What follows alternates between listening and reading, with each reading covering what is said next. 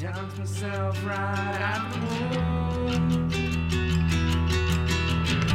I dance myself right out the womb. Is it strange to dance so soon? Is it strange to dance so soon?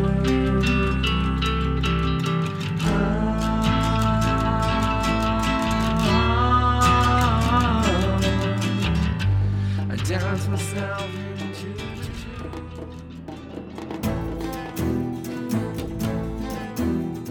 On today's episode, we will kick off with a drink think about the weirdest places you could drink an alcohol-free beer. And then we'll dive right into the main discussion, talking about Billy Elliot, a film from 2000. Finally, Anon will introduce the topic of next episode, Black Sabbath's Paranoid, a 1970s rock album.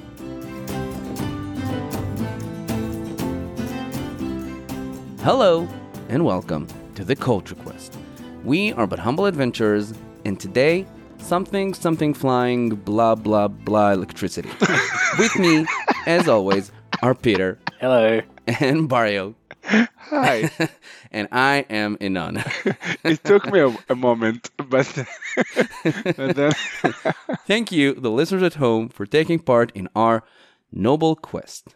Every once in a while, someone asks me about what we're doing next on the podcast. And for the past couple of weeks, people have been thinking that we're watching a movie about Billie Holiday, the jazz singer. Or sometimes I even took it a step further and mistook that name with Buddy Holly. So I'm not good with names. But, always the reactions were pretty warm. But then when I realized my mistake and told them we were actually watching Billy Elliot, everyone seemed to get much more excited about that. So... yeah, today we'll be discussing the 2000 movie Billy Elliot. But before we do that, let's do another round of Drink Think. Do you like that? Another round? I thought Yeah. Pun intended. So, today's question is this. What are the weirdest places to drink an alcohol-free beer? Let me ask you first, what are your thoughts about alcohol-free beers? Have you ever had any? I actually don't think I've ever had one, but my mum and dad, they have them, and they don't have them a lot. Maybe a 6-pack every few weeks or something like that, because they just prefer normal beer. But your dad is a drinker. Well, to be fair, when I say my mum and dad have some, I mean my mum. Oh, okay. I think he's had a taste and he has his opinion of what ones are the best. I think Heineken is probably the one I know the best. Apparently that's pretty good because that's an international beer, but now we're getting a lot of sort of even local beers that have the alcohol-free one. There's one called Great Northern, which I just saw advertised. And that one, it says 100% taste, 0% alcohol. But the thing is, the one with alcohol has barely any taste. So, So it wasn't that hard to keep all the taste. Yeah, I didn't have to really try.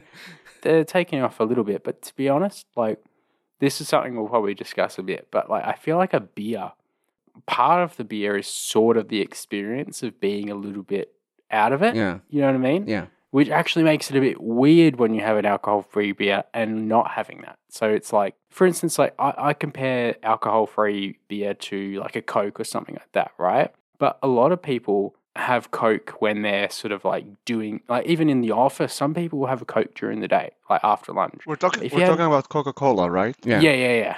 Okay. But yeah, some people will be doing after, the whole afternoon, they'll have a Coke or something like that, But if you had an alcohol-free beer, even though it has no alcohol, I think people would still be well, this guy's knocking off early. Or you know what I mean? Yeah. This feels like something you'd only have in a relaxing environment, despite no reason it had to be like that. Yeah, either a social Yeah. kind of situation or a cool-down situation. Yeah. If you never drank real beer with alcohol before, I don't think you'll find alcohol-free beer interesting. Yeah. I think it counts on you knowing the taste and knowing the buzz that you get from drinking it. So you wouldn't drink it if it wouldn't trigger those feelings and Yeah, I memories. think I agree with you. Say you're a designated driver and everyone's drinking and you don't want to hang around with a glass of soft drink and you get an alcohol-free beer, you can still kind of... It's a psychological The thing, associations I'm are still thinking. there. Yeah, but the association is Yeah. still there, exactly. I thought I'd have to wrestle you guys about this a bit more. I thought that I was kind of coming out of the left wing, but yeah, no, I totally agree. Barry, have you ever tried a non-alcohol beer? Yeah, a couple of times. It's weird. It's 100% like of the flavor and 0% alcohol. something is missing, but like I'm not sure how hard it is to take the alcohol out, but Yeah, I wonder like what it's the process pretty much is. like the beer except the aftertaste of the alcohol. I like beer, but I almost never drink beer for the flavor. Yeah, right. I'm the opposite. I really quite like the taste of some beers.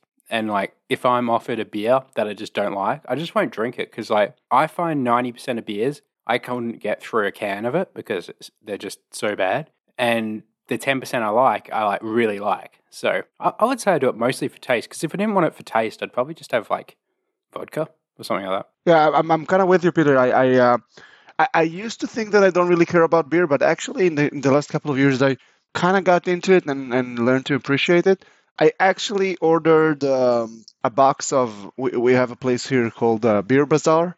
It's kind of like a boutique beer. They had like a special offering, and I ordered 12 different bottles of different flavors of beer, and that's a very interesting experience. You know, every time I just go to my fridge and pick randomly. And it's so much fun, like because the beers are can be so different and Yeah, can that's have true. such different tastes. So it becomes like this exciting thing that is completely about the flavor. And actually, the buzz is kind of like a nice side effect. I like the flavor of beers. There are beers that I really like, but all in all, the buzz is at the very least tied for first place in terms of why I'm drinking the beer. Yeah. Well, for me, I actually only drink lager beers, and a lot of the craft beers that come up because lagers are actually way more expensive to make than really? ales. I think it's to do with the brewing time, but also something about space. It takes more space, so it's like double whammy. You need more sort of real estate, and you can't just turn over as many bottles. So a lot of like the local breweries in WA, like where I'm from, they just do ales. So like most of the beer I drink is kind of like the international stuff, Heineken's, Kingfishers, Peronis, Asahi. Cool. Those are good beers. So my father, a couple of years ago, well, he always been a spiritual guy, but he kind of really took a Spiritual, big dive. do you mean drink spirits? No, no, spiritual in the Buddhist kind of in way. the completely opposite way. Yeah, like you really got deep into Buddhism, and in Buddhism you don't consume like mind altering substances. You like no drugs, but also no alcohol, and it didn't grow up like Buddhist, so he consumed all types of alcohol. And again, like beers and alcohol have a big part in growing up and in social gatherings and just relaxing, as we just talked. And he told me about his experience of grabbing a cold beer that he can actually drink. After like 7 or 8 years, he didn't have a beer. And for him, it was like a very good experience. He missed the taste. And again, the memories and everything he associated that with. And this is like a great reason to have a 0% beer. Yeah, I'm making fun of non-alcoholic beers, but there's a time and place for them, and honestly, if you just enjoy them, it's good enough. All right, so there's a time and place. Where's not the time or the place. I think, any time you have to kind of, after you open the bottle, you have to kind of go, oh, don't worry, it's alcohol-free. Then that's the weird place for that. Yeah. Yeah, in the middle of a traffic pullover or something like that. Yeah. Say you're like, at your nephew's second birthday party, surrounded by kids and balloons on a Saturday morning, and you're the only one drinking, and you get some weird looks, and you go like, don't worry, it's alcohol-free. That's weird. At that point, I think just crack out the alcoholic. I think, what I think there is a market for is alcoholic beer stickers to put over your alcoholic beers. Or you know what? There's like a situation in which like a beer would be okay, and drinking the non-alcoholic beer makes it kind of weird. Like imagine you're at a normal place, like I don't know, maybe visiting a friend's house, and there's like a group of people there that you don't really know, and it's a bit awkward, and the conversation's a bit slow, and everyone's a bit tense, and like you pull out a beer and everyone's looking at you like, oh, okay, cool. This evening is starting to get better. And people are thinking, where can I get a beer? And you're like, no, it's an alcoholic-free beer. That is, that's a disappointing. I promise you'll get some weird looks if you do that. Yeah. That's just guaranteed. I'm not going to remember that guy's name. Yeah. He'll just be known as the guy who got the non-alcoholic beer. But I think the weirdest place has to be when you're driving, right? I mean, especially if you're alone in the car. Yeah. But like they had There's an ad in Australia. That's exactly what I was going to say. Yeah. There's an ad here in Israel going right now of like now you can drink while you're driving. And I don't know, I guess technically now you can, but who would want to do that? I mean, maybe it's just me, but have you ever found yourself driving, like say on the way home from work or something, and thinking, man, I can't even wait one more minute to start drinking? I've never had that. Super odd. Well, if you have that, then you have a problem. Yeah, maybe. Okay. So my contender, I was like, oh, well, you could do it at the gym or something, but no one's having like a Coke or anything at the gym. So it's a bit unfair. So somewhere where you could feasibly have a Coke, but you wouldn't have an alcohol-free beer is like a university library. Everyone's like studying and stuff like that, and you crack out an alcoholic-free beer. Just the fact you need a bottle opener and like it's just a terrible look. And especially like when you're going through textbooks and stuff like that, like clearly like cramming. I mean, no one's ever not cramming anymore, but you know, like the fact that you need to get something done, like anytime you need to get something done is not basically, unless you're fixing a car, it's never, the solution is never to crack a beer. Yeah. You have a couple of textbooks in front of you, you have a laptop, you have a pencil behind your ear, and a couple of empty bottles at the corner of the table. Yeah. It just doesn't belong there. Yeah. Yeah. Well, getting prepared to work and then start to get wasted. Yeah. Like, you're not reading the situation correctly, my friend. No. Like 9 a.m., you just sat down at your desk, crack open a beer, call your boss. Like sitting down with your grandparents, then, no, actually opening a beer. Would you open a beer with your grandparents? I myself, probably not, but I can see people do that. Yeah. Peter? They're all dead, so probably not. Sorry for laughing. You know what? But would you open a beer in a graveyard? Honestly, I'm almost never in graveyards. Honestly, not unless the person I'm with cracked a beer already. If they did, then I'd just be like, oh, great. Then you have to check, is yours a non-alcoholic one? I feel like a beer is sort of like, as soon as someone cracks a beer, it's just like, all right, you know, everything's off limits. Oh, no, everything's on limits. Off limits? On limits? Yeah, once you cross that line, everything's on limit. Yeah, it's kind of like, this is the time, like, everyone grab a footy, we'll kick it around. And if you're doing it in a graveyard, it's like, you'd be cracking a beer outside, like, whoever you're sort of near in the graveyard. But then, like, as soon as you're walking out, you're walking past everyone else, and it's just like, oh, sorry. You know, like, it's just the most awkward situation. Yeah. Here's a change of pace. What is the most awesome place to, like, crack an alcohol-free beer? Where you could just be like, bitch, it's an alcohol-free beer. Like, I guess you could say maybe in, like, a traffic pool stop. Yeah, you have like the windows down, you have some loud music going, you have a bottle in your hand right outside the window, you're stopping at like a red light. you get pulled over, a cop comes to you, and then you're like, don't worry, it's not just alcoholic. Having a drink. Yeah. What about your university lecturer rocks up, you know, a big bag of files, and then just as he starts his lecture, just cracks a non-alco. That's pretty good. I'd respect that. Yeah, I would respect that. I'd also be like looking to change unit, but yeah, definitely respect it. Still, I can't think of a really cool place to have like a a non-alcoholic beer, like something somewhere where people would be envious of you. What about if you were like the lead surgeon or something like that? Because I'm pretty sure if you're the surgeon, you don't pick up your own thing to drink. Like someone that holds it to your mouth. So someone would have to like literally like scalpel, gauze, beer. give it to you. Yeah. Don't worry, it's not alcoholic. Imagine that you come to your patient, pre-op, and you you have like a 6-pack on your tray with all of the equipment. I'm spitballing here, but what about an AA meeting? Would that be kosher or not?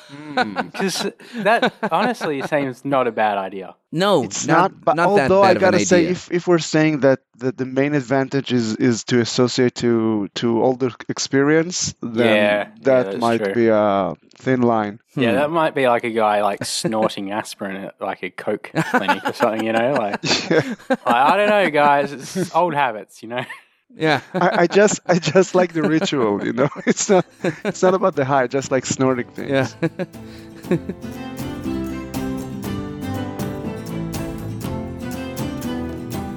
So today we're discussing Billy Elliot, a British movie from the year 2000, directed by Stephen Daldry, starring Jamie Bell as Billy Elliot.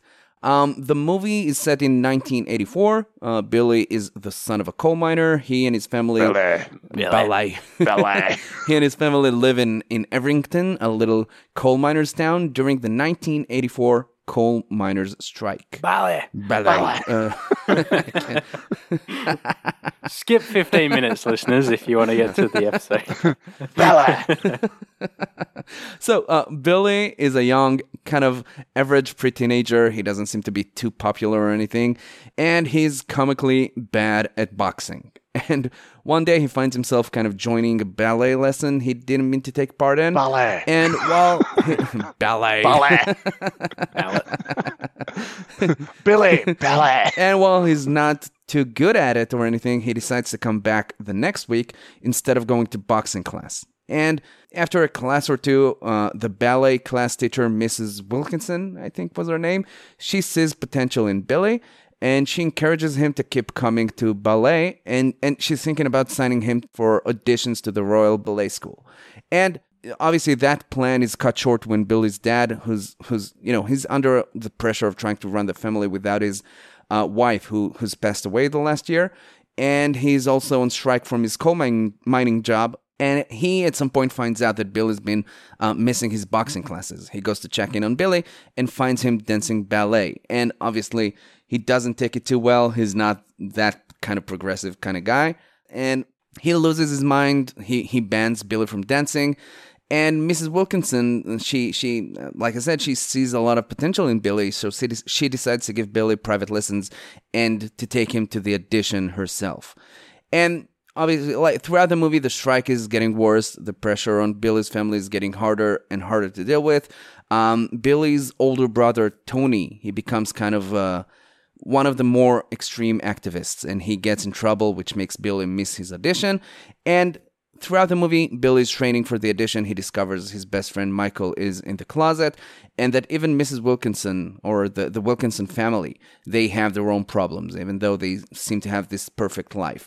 And then his dad discovers that he's been dancing behind his back. But instead of losing his mind, he recognizes Billy's talents this time. And he actually changes his mind. He makes sure that Billy is going back to dancing. And against all he stands for, he goes back to work, even though the strike is still on, just to be able to fund Billy's trip to the audition in London. And suddenly, Billy's family and it seems like the whole town is supporting of Billy's dream of becoming a ballet dancer. I'll not go over the ending, though. I'm sure we'll mention it in a bit. So, as usual, guys, let's start with our general thoughts. What do you guys think of the movie? How was the experience of watching Billy Elliot for you? So this movie, ballet. Yeah, it was because it was obviously I didn't. I guess before I watched it, I didn't really know it was set in 1984 because all that I knew it came out in 2000. I was like, wow, this looks like a really old film for 2000. Like it's aged poorly, but I guess like it hasn't. It was just set, 15 years prior. Yeah. And honestly, at first half, maybe first third to a half, it was like okay. I thought the acting was very good, and the story was okay, but didn't really feel like it had any urgency to the film. And then it kind of had a bit of a slow third in the middle, and then I guess maybe just the last half, like it picked up for me, and there was sort of like obviously the change where Billy's dad just essentially changed his mind, after Billy did the dance for him in the what would you call gymnasium, because before that he was like really drunk, and I was like, oh, this isn't going to go well. This is the bit where he goes to jail or something like that, and then just changed course, and I did not see that. Most movies you kind of guess where it's going, like for better or worse, you know what I mean? But this one I did not see coming. I thought, like, one of the better twists, and it wasn't like I'm not even going to say the twist, but it's not like some movies where the twist is like sudden, like Shutter Island or The Sixth Sense or something like that. It's just, this was more of just a change in direction of the film, and it was just so good. And yeah, honestly, on the whole, I actually really enjoyed it. It was just took me like the first hour to really get into it. And again, the acting is like superb. I'm not sure if you guys know, but the person who plays Mrs. Wilkinson, she's Molly Weasley in Harry Potter. That's so cool. Yeah. I didn't recognize her. Yeah, and then kind of like Barrio right now, when someone told me that, I was like, the coin dropped and like, it clicked. Nice, we got a genuine reaction. Yeah. Wow. She was great. Once you've said that, I see the entire movie differently. Yeah, same here. Yeah. What do you think of the movie, Barrio? I liked it. It's a different paced movie. It's from a while back, and it still holds up. And the acting is definitely one of the main things here. The actor that played Belle. Jamie Bell. Yeah. Like, I never actually thought that a kid can act that well. No, he was amazing. Yeah, I totally agree. Really good job. But the father and Miss Wilkinson? Miss Potter, Miss Weasley. Yeah, they were both really good. Yeah. Like, I guess the whole acting was to be very introverted people, but that worked because in the scenes that they had, like, in the emotional scenes where everything kind of like bubbled to the surface, it was very noticeable that they did a good job. I agree with you, Pete. The change in the twist where his father kind of like appreciates his skills, it was a bit out of the blue. Oh, really? Huh. Yeah, I don't know. It's kind of like, I'm not sure if it was like, imagine that you have very strong negative feelings about that kind of thing, and you just caught your kid with another kid with a tutu in the gym, and they're just fooling around. And even though, like, you're seeing that your kid can dance, I don't know, like, it's really like 2 steps forward thinking, saying, okay, I'm now in a position where I can actually appreciate what I'm seeing. So that was a bit of a weird move. Yeah, it is a bit of a leap to take in terms of pun intended. Yeah. But I just kind of imagine him like, he was so concentrated on the strike and on keeping his family going. Like, they were in such a bad situation in terms of everything. Like, Billy's mom died and he doesn't have his job, and they basically live on welfare. And he kind of forgot that he has a kid at home, that, he's growing up. And I thought that at that moment he just kind of sobered up and kind of saw that he has to, nurture Billy.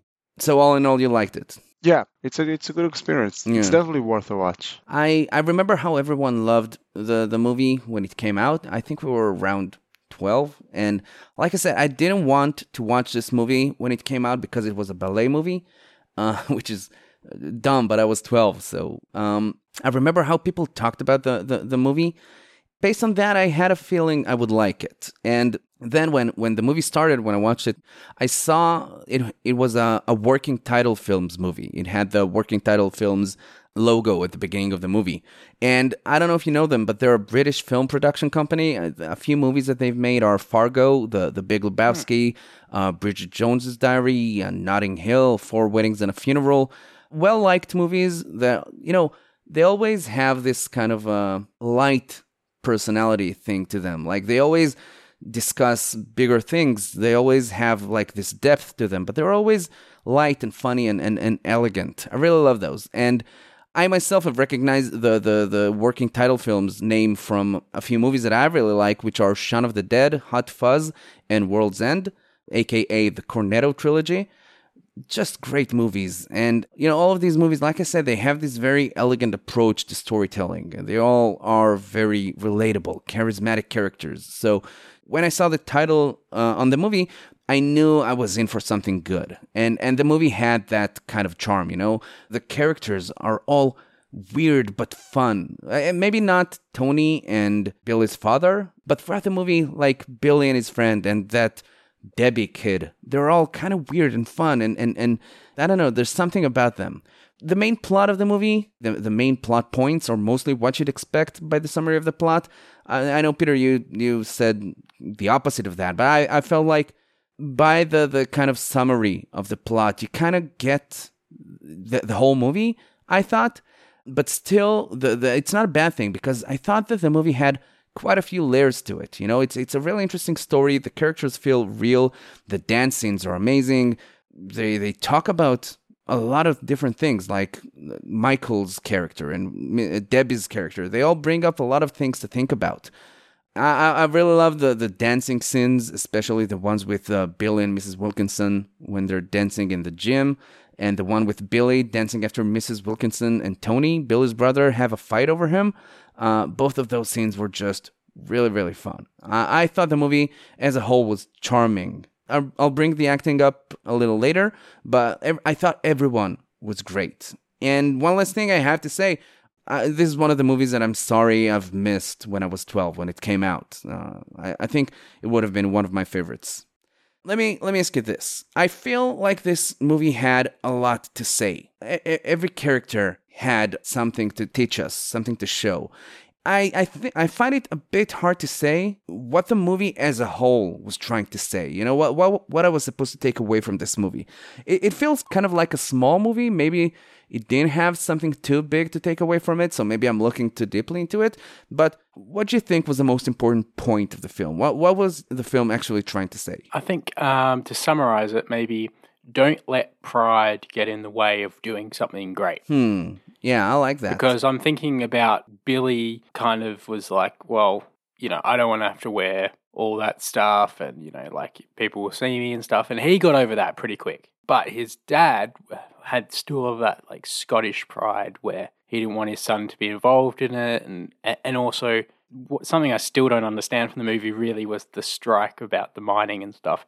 He had a lot of pride, and I think so he was the next one to crumble really from that perspective, where he just stopped picketing. He was not at the picket fence. So that's what I think that was foreshadowing a little bit when he let his guard down there. I feel like he was like opened up a little bit, and all it took is like one drunken night, and then he would say it differently. And then last was Tony. He always stuck his heels in. He didn't want to budge on the mining issue. Yeah, and I'm actually drawing a blank, but did he come around at the same time his dad did, or was he later? Because I know by the end, obviously, he was friends with his brother. No, I think much later. I remember his father went back to work. Yeah. Oh, yeah. I do remember that now. That's right. Yeah. So I feel like he was the most stubborn, and then his father was slightly less stubborn, and then Billy was just like, it only took a matter of like days and weeks to sort of accept that he liked something. So yeah, and I'd say Billy's relationship with his father was the most important one in the film. So, yeah. I think you have a point there. If you actually film or like shoot the film slightly differently, it could actually be a film about Billy's dad and having the loss of his wife, and then him becoming a bit of a prick for like, it wouldn't have even been that long. It would have probably only been like 5 years or something. I could have checked the date on the tombstone or something, but say 5 years, he's just an absolute prick. He has this mining thing that they could have shown a bit more of that, and then suddenly, like almost like it wasn't even a conscious decision. He was like moved by like forces around him to actually kind of see Billy in a different light and see like this is a great idea and stuff.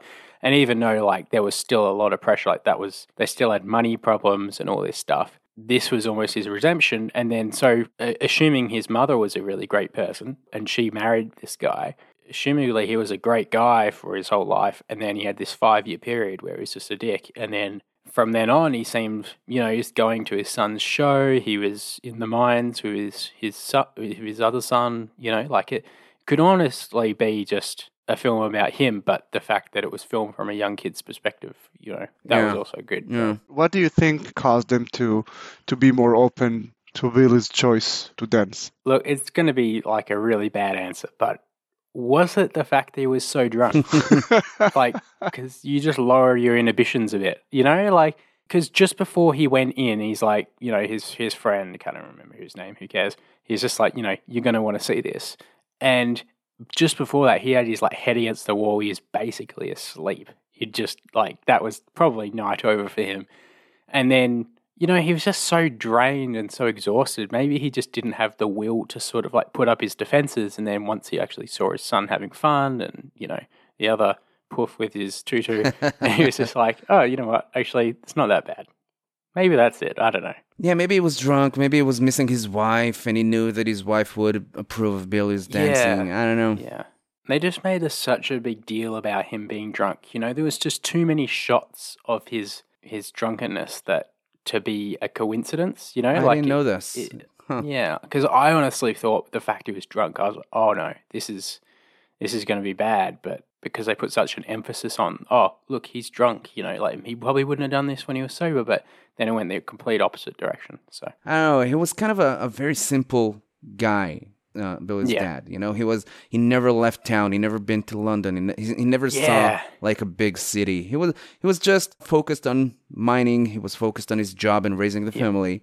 He never needed anything else. He never thought about, am I happy? Am I not happy? I don't know. Maybe he saw a chance in Billy to let Billy do something great. A touch I really liked that they absolutely didn't have to put in there, but when in the flash forward scene where they were going to see him perform, his brother Tony is just like, come on, let's do it, let's go, you're going to be late. And his dad is always like, what is this place? Like, oh my God, like this new city. And it was great because it just showed that like his brother was always more, what would you say, like hard line. Like in the mining fight, he was always like very driven. It just was great because it was like, oh well, now he's driven about something else. He wants to see his brother so badly that he's like leading his dad. He's like telling his dad to hurry up.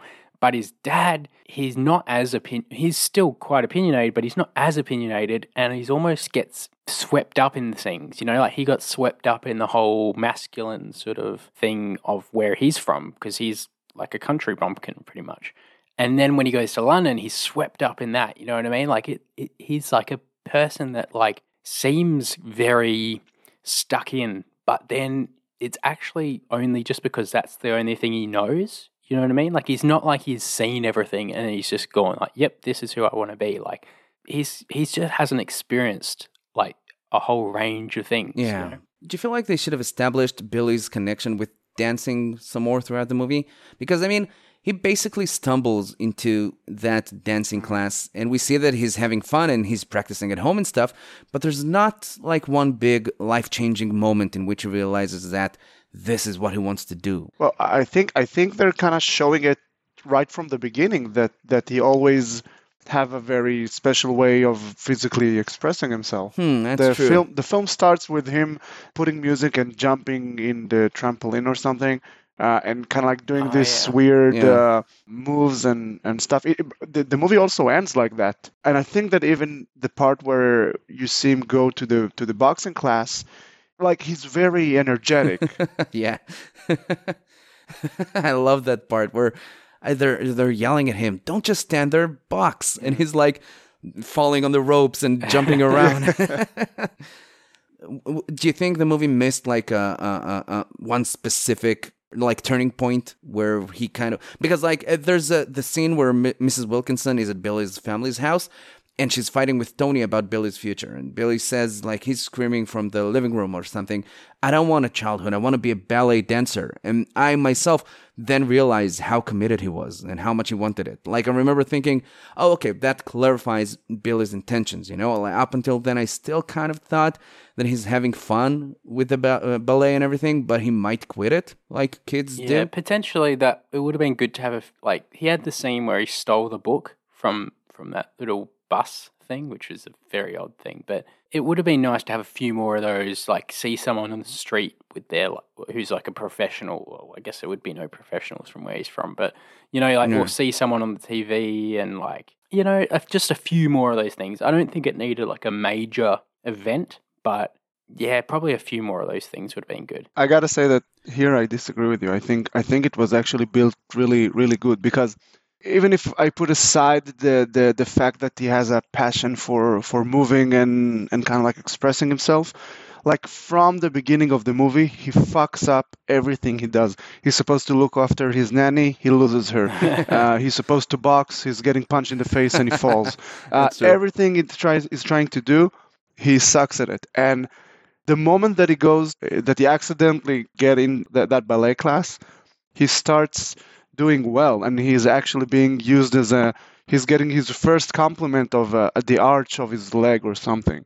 He's actually finding himself in a way that he never did in any other place in his life. Yeah, I don't necessarily think they had to have like one specific point where he says, this is what I want to do. I kind of agree. I think what's very interesting about this is that not only Billy finds the place where he belongs, but he's actually the only character that does. Everyone else is just incredibly miserable. Maybe not I don't know if miserable is the right word, but yeah. His excitement and realization with ballets is very noticeable. It's kind of like a ray of sunshine in a very cloudy day. Yeah, he was like a spark in the darkness of that town. Like when he leaves and he says goodbye to everyone and then he leaves, and like you see Mrs. Wilkinson and she's not that happy. I'm sure she was happy for him, but you see a shot of her in that dark gym and she's alone, and you see Tony and Billy's father going down into the mine, and you see Michael, his gay friend, is left behind, and it's kind of like everyone's going back to their simple life. The excitement of Billy and the fact that he's made it into the school, it's kind of over for everyone. It's kind of sad. You get the feeling that he escaped all of that. Yeah, but yeah, it's a bit sad. It's a very interesting movie in that kind of way. Like, what do we think about the actual ballet? Because obviously I've no experience with it. None whatsoever. And like at the start, that's what the dad is saying, right? Yeah. Where they ask him about what does he think about ballet, and he says that he doesn't have any experience with it. Wouldn't say I'm an expert, which is correct. Good, not lying. At the start, it was so bad. Like it was just like, you know, raise your hand and all this stuff. I was like, oh boy. And then honestly, like when Billy's doing more of like the improv, even when he does do like the actual scripted stuff, like his dance at the end, like it looks so fluid. It looked great. He has like personality, you know, he's kind of like loose, but he's also sort of got this, not awkwardness, but I don't know like how to describe it, but he's got this freedom of movement. He's got like a really free sort of movement. You know what I mean? Honestly, it looks great. Like I had to look it up, but the kid had ballet training as a kid. So sort of like a mini Billy Elliot, but like he really did bring it to the role. So honestly, I have no idea if for his age, if he would actually be good or not. Like I'm sure people nowadays are like super good because people just, you know, raise kids with the intention of like creating like a superstar now. But yeah, you know, like he did seem very capable. Yeah. His like the ones where he does like I'm going to chuck out a name, but a pirouette, like the circles. He seems so balanced. I don't know. In that pas de bourrée, I don't know if he pulled it off. I have no idea what I'm talking about. I don't know. He just seemed like to have like just amazing sort of balance and grace. Like he was great. And I don't think the actor actually like is a ballet dancer anymore. I think he's sort of more of an actor, but I thought it was awesome. I have to say, I loved the dancing scene with Mrs. Wilkinson in the gym. They're dancing to this rock song, this oldie song. I don't remember which one. And I Like loved to Boogie? Yeah, that one. And the one where he's angry at his family and everything, and like he's dancing, he starts dancing in that bathroom or something, I don't know, toilet or whatever it was, and then he's dancing in the street. I thought it was great.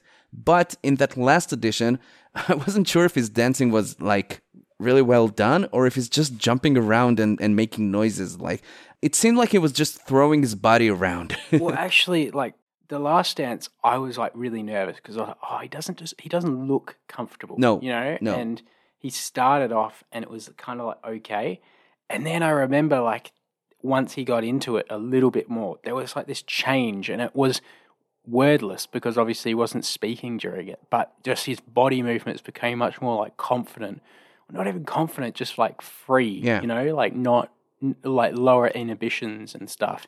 And that's what I mean by like the acting. Like the acting, like they didn't have to do some stupid scene where he like did this big deep breath or like this sigh of relief. It was just as subtle as him just loosening up just a little bit, just slowly. And like, that's just great acting. Like, can't fake that. No, I totally agree. Like, there are movies in which you get the motivations of the characters and, like, why they're acting as they're acting.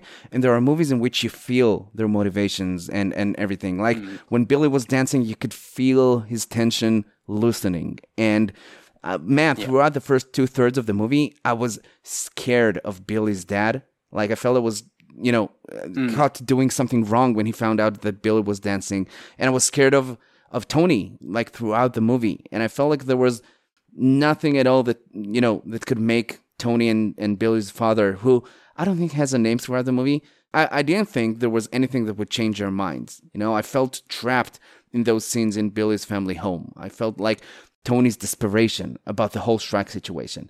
And that, I think the acting throughout the movie was amazing. Like you mentioned about Billy and how you could feel him loosening up while he was dancing. And I thought that the movie's storyline wasn't anything too special, but the characters and how you could empathize with them and how you could feel everything they felt made the movie work amazingly. Like in the ending, I was so sad saying goodbye to Tony, as if I was saying goodbye to Tony, as Billy was getting on that bus.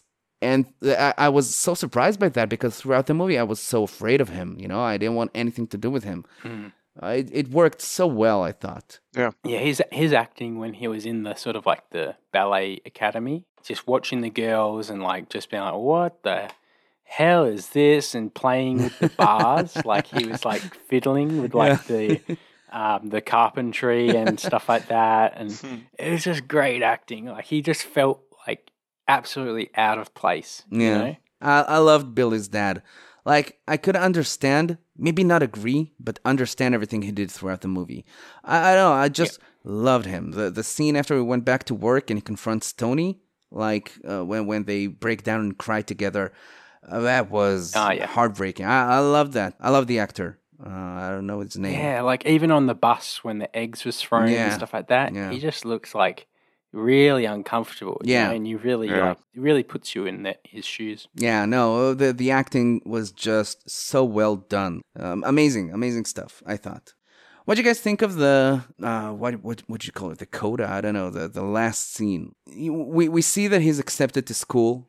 And then we see a scene a few years into the future where he's the lead dancer in Swan Lake in the big city. And we talked about both his father and brother are coming to see him perform.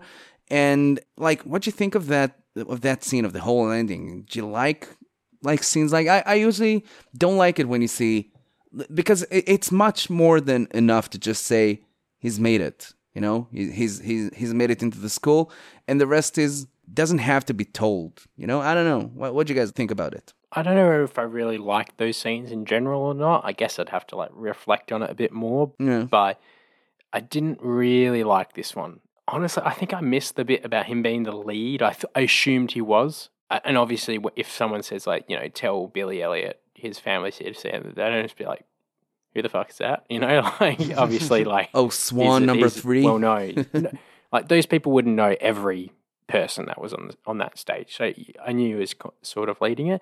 But, I don't know, it just felt like a little bit too random. Like, have they not seen him this whole time? Or if they have, why this play? Like, it would have been nice if they just put a bit more thought into like what play he's going to do, like try to make it tie in with something else. Maybe it kind of even did when they were, what's her name, Mrs. Wilkinson. She told him about Swan Lake when they were on that barge. You know, when she drove him home once. Oh yeah, but that's okay, is that true. enough? I don't know. Yeah, I guess that's enough for that point. But it's just, it still felt a bit. It gave us a lot in terms of we know what he looks like. Yeah. We know like the other two aged well, and like sort of it gave us a lot in terms of that. But it didn't really add anything. It just sort of was like, oh well, everything you thought would happen just happened. Yeah, that was exactly. You know what I mean? Nothing else happened. Like if we saw him and he was like an amputee or something like that, then it would have just been like, oh wow, okay, what the hell happened? You know, or if his brother came but his dad didn't, or something like that, and we know his dad like passed away or something. That would have been interesting. Yeah, you know, 1,000 different things, you know, could have been, you know, done, but it just felt like it was a lot of effort for something that just didn't actually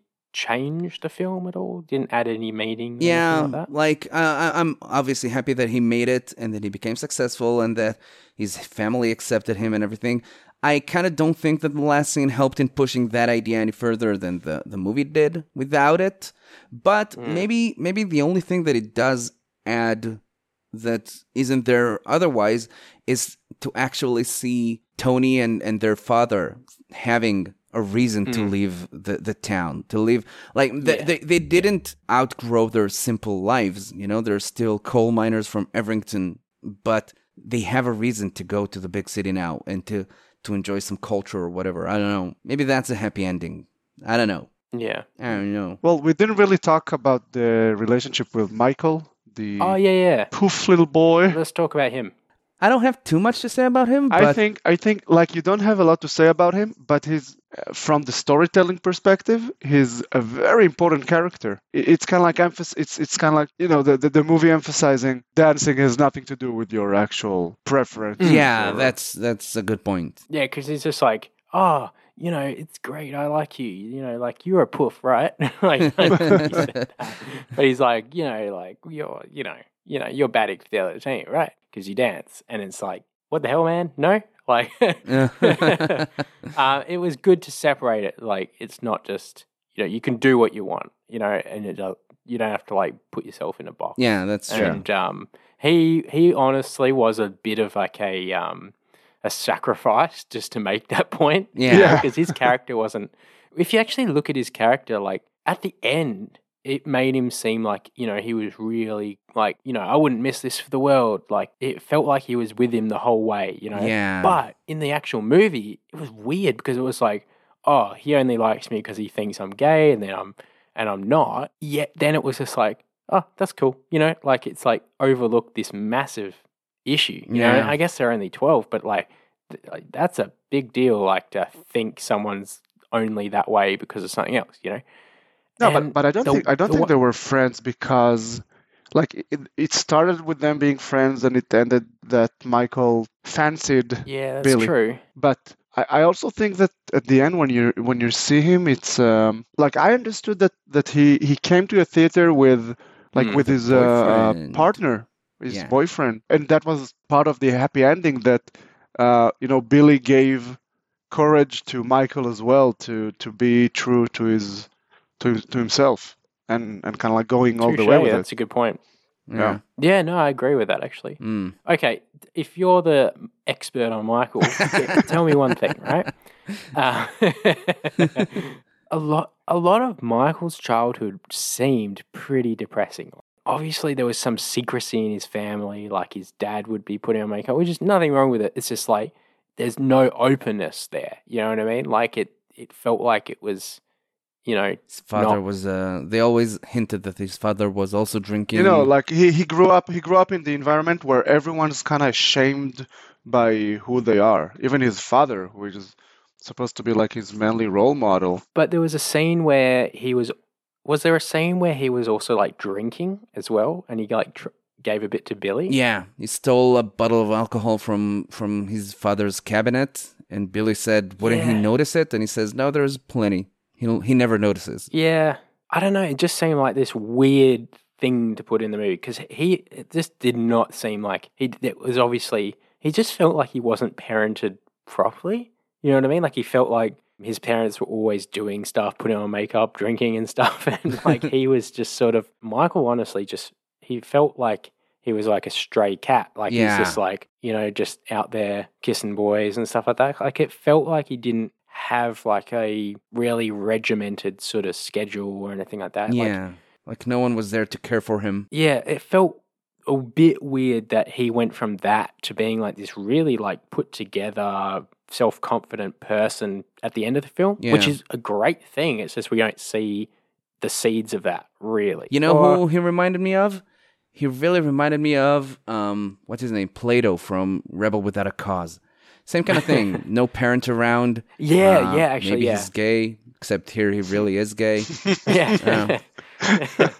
That's an interesting comparison. I thought you were just going to be like, yeah, it reminds me of Plato. And I just not say from Rebel Without a Cause. I was like, I haven't really read that much, but... Never met Plato. Peter, do you know there's a book, I think we mentioned it before, Ender's Game?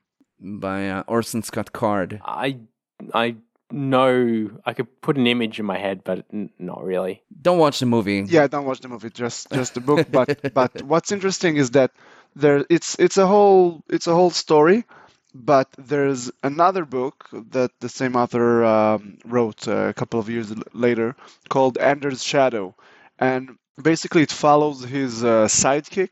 But you actually realize in that book that everything that happened was kind of like pushed in the shadows by that sidekick character called Bean, who orchestrated everything. I would love to watch a movie that shows how actually Michael is the hero of Billy Elliot and he orchestrated everything and he's actually, he's doing it out of love to Billy, but he knows that he can't have him, but he still wants him to be happy and to fulfill himself and being the hero of his own life. And that would come out really nicely with the ending of him going to the London Ballet Theatre and watching how his actions kind of like took form in the success of Billy. He was secretly like funneling the miners' information, causing the strikes, kind of like puppeting the whole movie. Yeah. Could have been fun. We should, go out tonight. Tonight would be a good day. And then, leaving the lights on. Yeah, that'd be very cool. Earlier that day, he goes to see Billy's dad and like, wouldn't it be fun to go drinking with your pals? Yeah. Don't come back until 11. Yeah, inceptioning him with different ideas. Taking all the non-alcoholic beer off the shelf. Yeah, all in all, this is a good movie. It's well made. It's not too long. It's not too short. Great acting, as we all agree. I gotta say that now that we talk about it, I actually see even more beautiful sides of it. How everything is kind of built to show how much Billy's story is special. Even if there are some gaps, I think that there are really minor ones. And the overall experience of the film is pretty magnificent. So all in all, I really enjoyed the experience. I'm just gonna say, I think this is the best film set in Scotland in 1984 about ballet. Yes, for sure. I think it is. I'm not even sure if everything is in Scotland, but never mind. I invite the listeners to challenge me. It was a good film. As I said at the start, it was a slow one for me to get into a little bit because there's no like war or anything like that. There's no aliens invading and no spoilers. And but sometimes character-driven films, I like that. Like you can't start a film with all the characters and their motivations. You need to build them up. And honestly, they do a really great job. There's no real shortcuts that they took to build up character. Like they did enough. They had enough screen time with everyone, service each character, and then the plot. And yeah, there's a few different plot lines going on. Maybe they didn't address the mining thing. Like they either addressed it too much or not enough. Like it was sort of this in between zone. But besides that, like it's a pretty good film. Like it's not much you can really critique, it's they didn't try to do work like miracles, but they just wanted to have like a pretty comprehensive look at some of like the stereotypes of people in 1984. And yeah, it's a really well done film, I think. And it's not even that long. It's like an hour and 40 minutes. I really enjoyed the movie. I felt like it was like a small movie with a lot of heart and personality. Well, like I said, everyone I mentioned the movie to in the last couple of weeks, I talked with a few people about the movie. Everyone's face kind of lit up when I mentioned the movie. A few people told me that it was one of their kind of favorites. And 2 people even told me that I should have told them that I'm watching the movie so they could have joined me. And I can see why. I really like this movie. I can see myself like coming back to it in the future. I plan to listen to the soundtrack. Maybe, I don't know. I thought it was fun during the movie, and there's a few songs there that I want to find out what they are.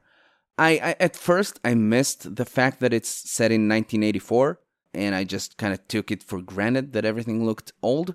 But then, after I watched the movie, I went into YouTube. I saw a few kind of explanatory videos about 1984, about the coal miners' strike and everything. I kind of took a deep dive into the history of the thing, or the background of the movie, or the setting of the movie.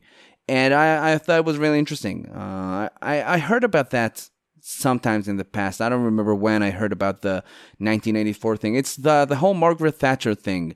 It was a good opportunity to go back and kind of learn about that period of time. So all in all, pretty good movie. As we do at the end of each step of our quest, we're going to take a vote that will decide whether or not Billy Elliot has a place in the Culture Quest Essentials Guide, aka the Queg. We will vote with a gentlemanly tip of the hat for yay or an ominous stroke of the mustache for nay, and the vote must be unanimous in order for it to pass. Barrio, take it away. I am going to tip my hat. A tip of the hat. Yes, tip of the hat. Peter. So I was a little bit on the fence whilst watching and also whilst recording this episode. But in summary, I think I'm going to tip my hat for this one. Oh, I should have gone earlier. Are we getting close to another entry in the Quag? It's all up to you. Yeah, I don't know. I feel like I still don't know this movie well enough. I still feel like I've missed a few details. I still don't really know what all of the plot points, what all of the characters mean to the story. So I feel like there's a lot more to take out of this, which is a great sign. You know, it's a marker of a good movie. I think I'm going to tip my hat as well. I was kind of on the fence. I think that is the redemption story of Billy's dad, and I think what better redemption story in a film can I think of? And there's a few, but like not that many, you know? No, and this is really, one of the best ones. Really good one. Yeah. You almost never see the bad guy become the good guy. Yeah, this is in. And who knows, maybe one day we'll see Billy Elliot 2, the story of Michael, the gay friend. Yeah. Billy's shadow. There is a like a Billy Elliot live or something like that. Yeah. There's a musical. It gets really good reviews, but I haven't seen it, so I might give it a go. And again, same thing with like the producers or Shakespeare or something. If it ever comes, like, you know, obviously post COVID, but if there's ever like a play, this is just another thing that I can watch now, you know, and I'll like. You're a person of culture, Peter. We've grown together. I think we're getting there, yeah. So, for our next episode, I'm using my turn to choose something for the podcast in order to explore the roots of the world of heavy metal, a genre of music that I really like. And that is why we will be listening to Black Sabbath's Paranoid, one of the earlier metal albums which came out in the year 1970. I grew up listening to metal. I listened to a lot of metal throughout the years, and Black Sabbath, one of the biggest bands of the genre, is one that I've sort of missed. Like, I know a few of their songs from like pubs and parties and stuff, but I never really got to know them too well. And Paranoid is supposed to be their classic, their kind of definitive album, I think. So I'm really happy to give it a listen. It's supposed to be dark and heavy, which I really like.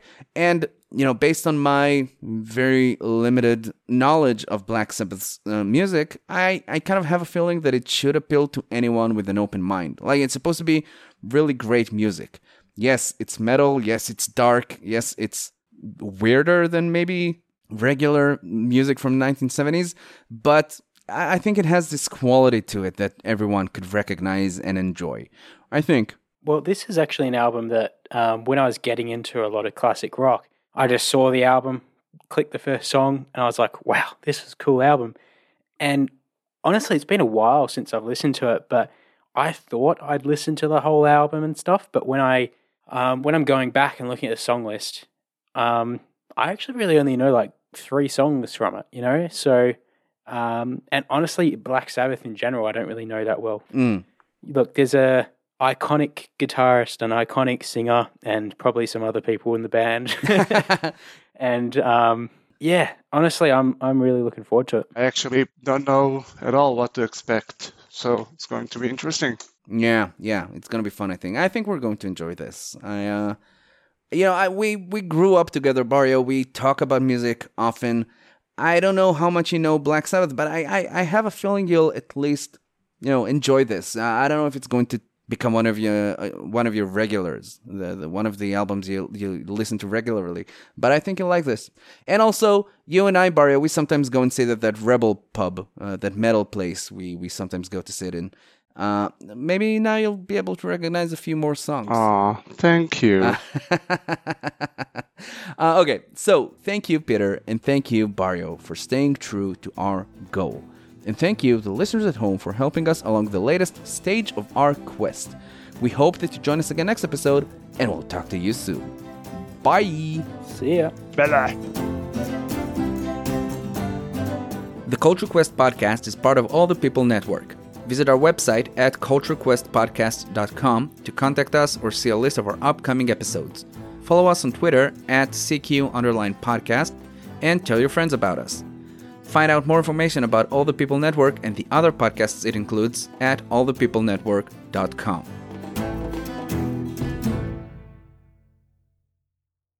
Thanks for listening to today's episode. I just wanted to bring to everyone's attention all those people that are currently stuck without their phone and are forced to continue listening to this unless they pause it and then have to contemplate, the state of their life and other things. So you'll probably just continue listening.